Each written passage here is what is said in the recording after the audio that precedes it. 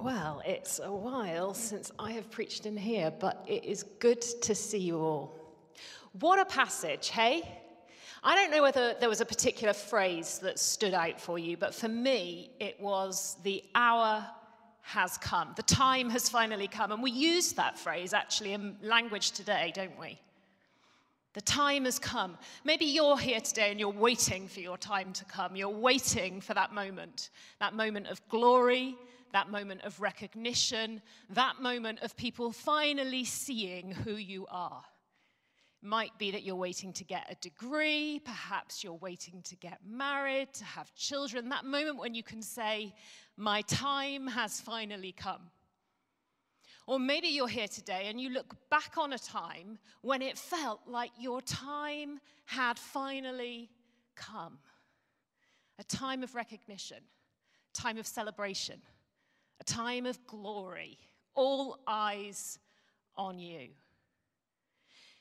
And the thing is, if you have already experienced that moment or if you're moving towards it, you probably know there's a road to glory.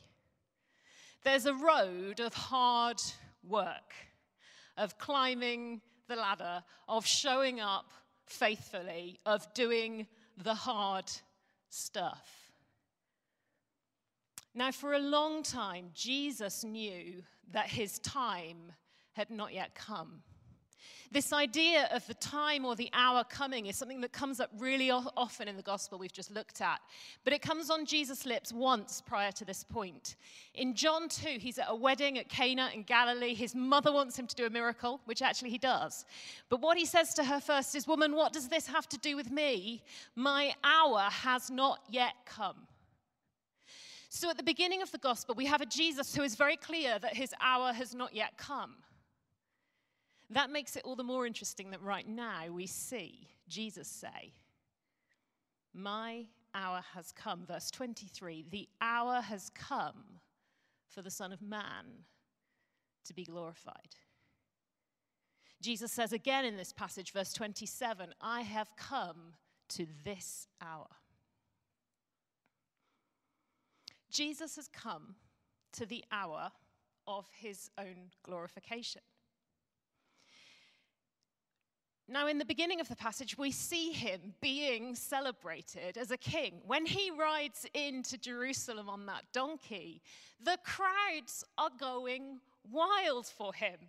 They're shouting, "Hosanna, Hosanna," which means save us, save us. This is a nation that is under Roman occupation. They are desperate to be saved.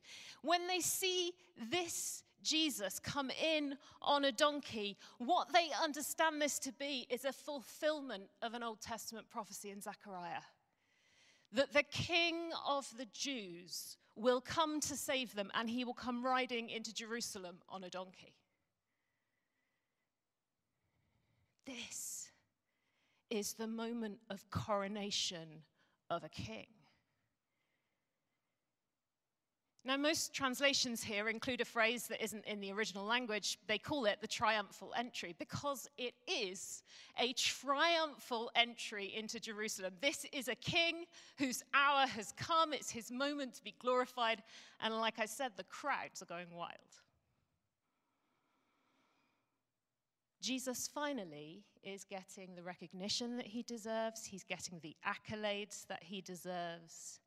The hour has indeed come for the Son of Man to be glorified. Except that this is not how Jesus sees it, and it is not how the gospel writer sees it. This glorious coronation of Jesus coming into Jerusalem is not actually the key thing about the hour of his glorification. Jesus says, verse 23, if you've got the text in front of you or on a mobile, do grab it. Verse 23, he says, the hour has come for the Son of Man to be glorified. Now, the last time we heard Jesus say this, as I say, was back in John 2, and he's like, the hour has not yet come. The hour has now come for the Son of Man to be glorified. Verse 24, next breath. Very truly, I tell you, unless a kernel of wheat falls to the ground and dies, it remains only a single seed. But if it dies, it produces many seeds. Anyone who loves their life will lose it, while anyone who hates their life in this world will keep it for eternal life. Whoever serves me must follow me, and where I am, my servant also will be. My Father will honor the one who serves me. Stay with the text, have a look again at verses 32 and 33. Jesus goes on to say, and I, when I am lifted up from the earth, will draw all people to myself. Next verse, he said this to show the kind of death he was going to die. So Jesus is about to be glorified. This is the hour for the Son of Man to be glorified. He's very clear about that. He's going to be lifted up from the earth, and all people are going to be drawn to him. This is the moment of his glorification. But his lifting up, his glory, will happen on a cross.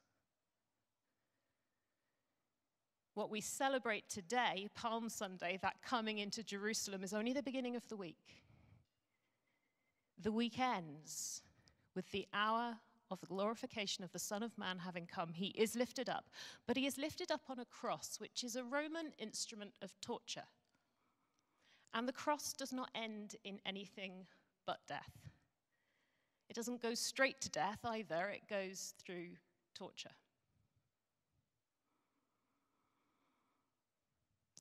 Jesus' glorification means becoming that kernel of wheat and dying.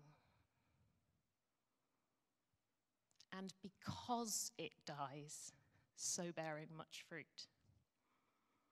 And so the glory of Jesus being lifted up, of all people from across, initially the Jews, but across the earth, coming to him, this is going to be accomplished, but it's going to be accomplished only in suffering and ultimately only in death.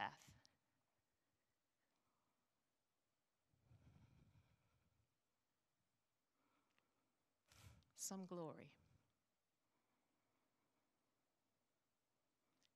And so for Jesus, this meant submitting his will to the Father.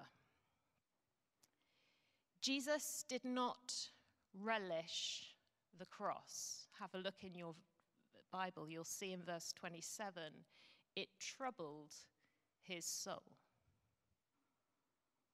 As it would trouble your soul, as it would trouble my soul, it troubled his soul. And yet, because of his love for the Father, he went willingly, and actually not even just willingly, but joyfully, the text tells us elsewhere, to that cross, that he might glorify the Father by his obedience.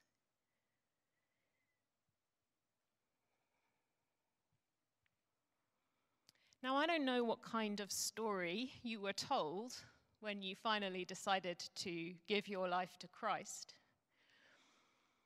but it may not have been especially focused on this idea of suffering and death.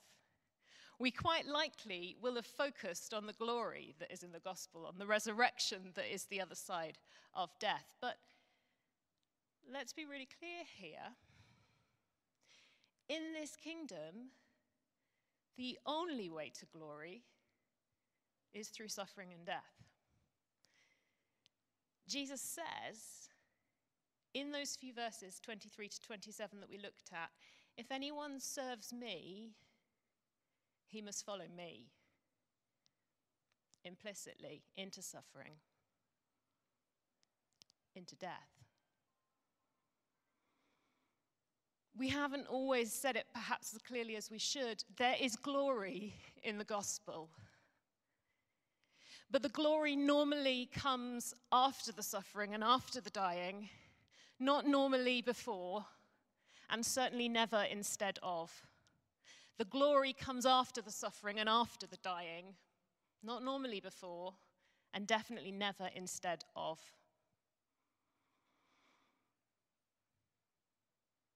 The only road to glory is through death, and it will evermore be that way until the day that death is destroyed. that Jesus puts it under his feet along with every other enemy and hands the kingdom back to the Father. When he does that, death will be finished and there will only be glory. But until then, there is death, there is suffering. There is a lot of dying in discipleship. And I've been a Christian for over 20 years. And in all honesty with you, it's only really in the last 2 or 3 years that I've really begun to understand that. I mean, don't get me wrong, I've read the Gospels a lot of times. But I've come to know in a new way there's a lot of dying in discipleship. Just as Jesus is unmoved by the earthly glories of the crowds going wild, them saying, Hosanna, Hosanna, save us, wanting for him to be their king and release them from Roman rule, Jesus is unmoved by all those earthly glories. And so also you and I must lay aside or die to the earthly glories of success, of achievement, of wealth, of having the perfect family with 2.4 children, financial success, whatever it is that you've been directing your life towards, that I've been directing my life towards. The gospel call is to come and die to those things, to die to earthly glories. There's a lot of dying in discipleship. Sometimes it even means physical death. Maybe not here, maybe not now, but in many nations around the world, death is assured if you are baptized as a believer. And it's been that way through many generations. Perhaps it will one day, God forbid, but perhaps it will one day be the same in the places where we are. But for even the rest of us for whom physical death maybe is not what we're going to expect for the gospel, there is the daily dying. There are the little deaths, the choosing to do the thing that you don't want to do for the sake of loving the person that Jesus put in front of you. The choosing to do the thing that Jesus has asked you to do, even though you really, really, really don't want to do it and you'd just like to pretend he didn't ask you. There's a lot of dying in discipleship. Death to self-will, death to my preferences. Why don't you take a moment, even just now, to turn in your heart to the Lord and ask him, is there earthly glory I've been going after that you want me to die to, Lord?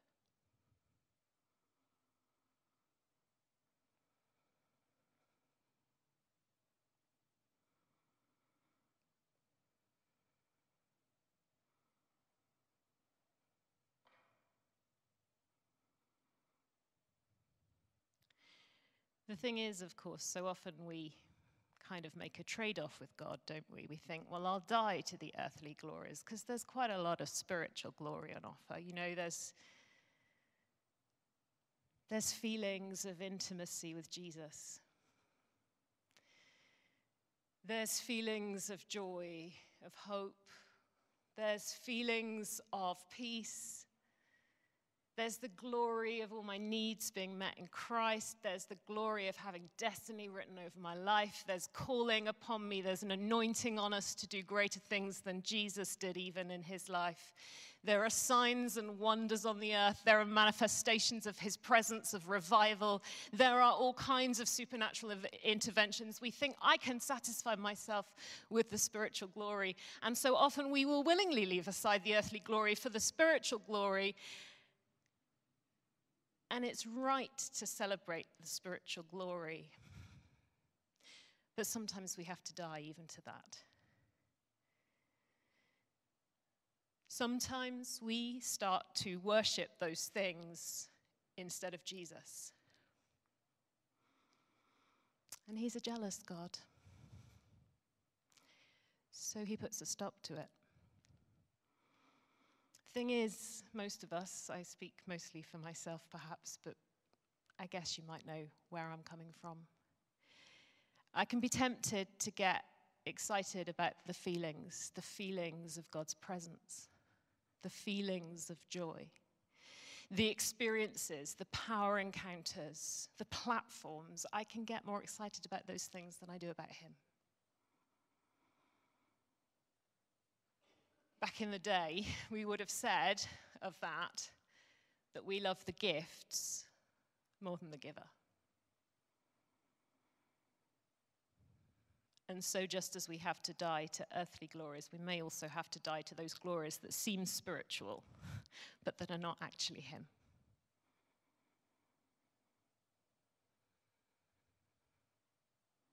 Because he wants us to love him more even than these. So again, why don't you take a moment just in silence to ask him, Lord, are there glories that have seemed spiritual to me that actually I've been idolizing?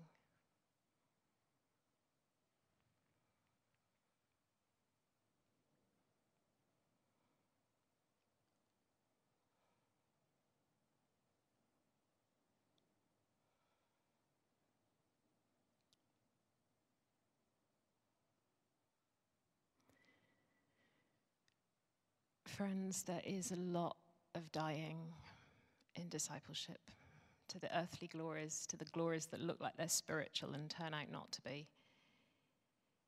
There's a lot of dying in discipleship, but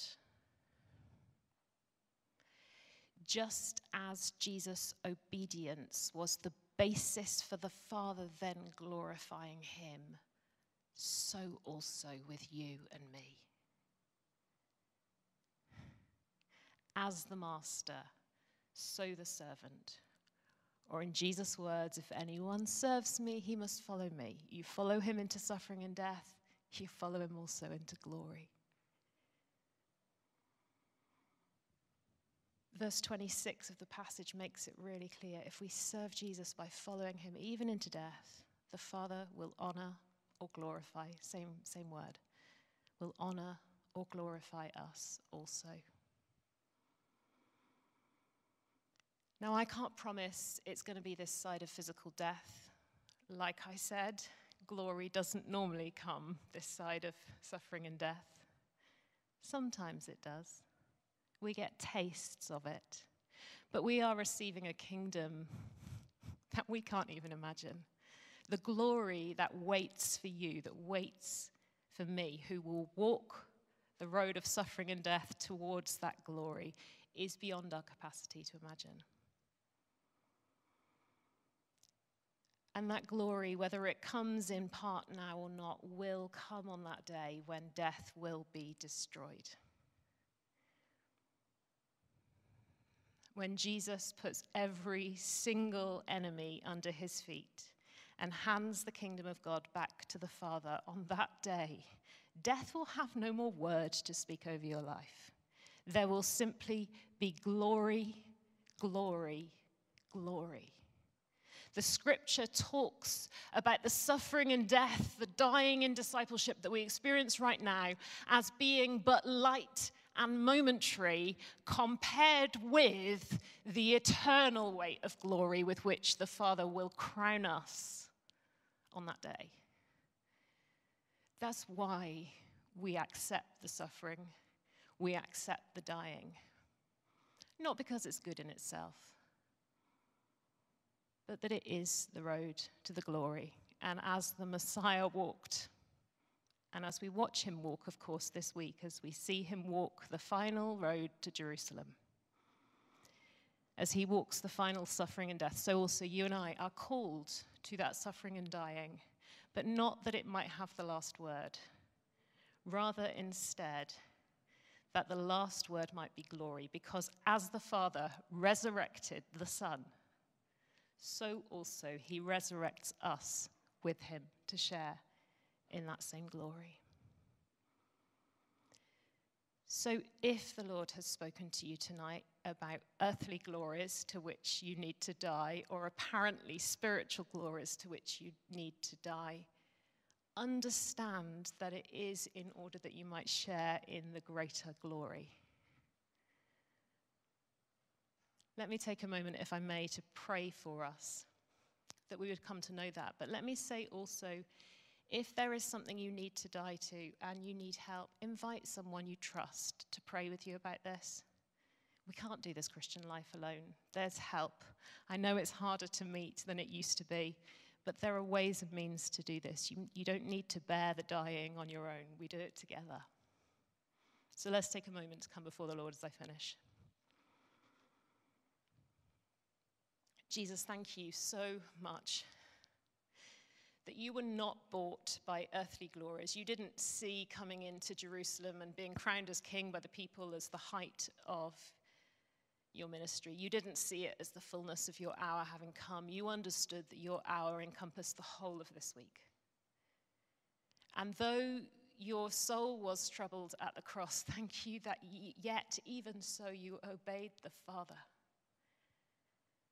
And because you did, he resurrected you to full glory at his right hand, and that because of that, we get to follow in your footsteps.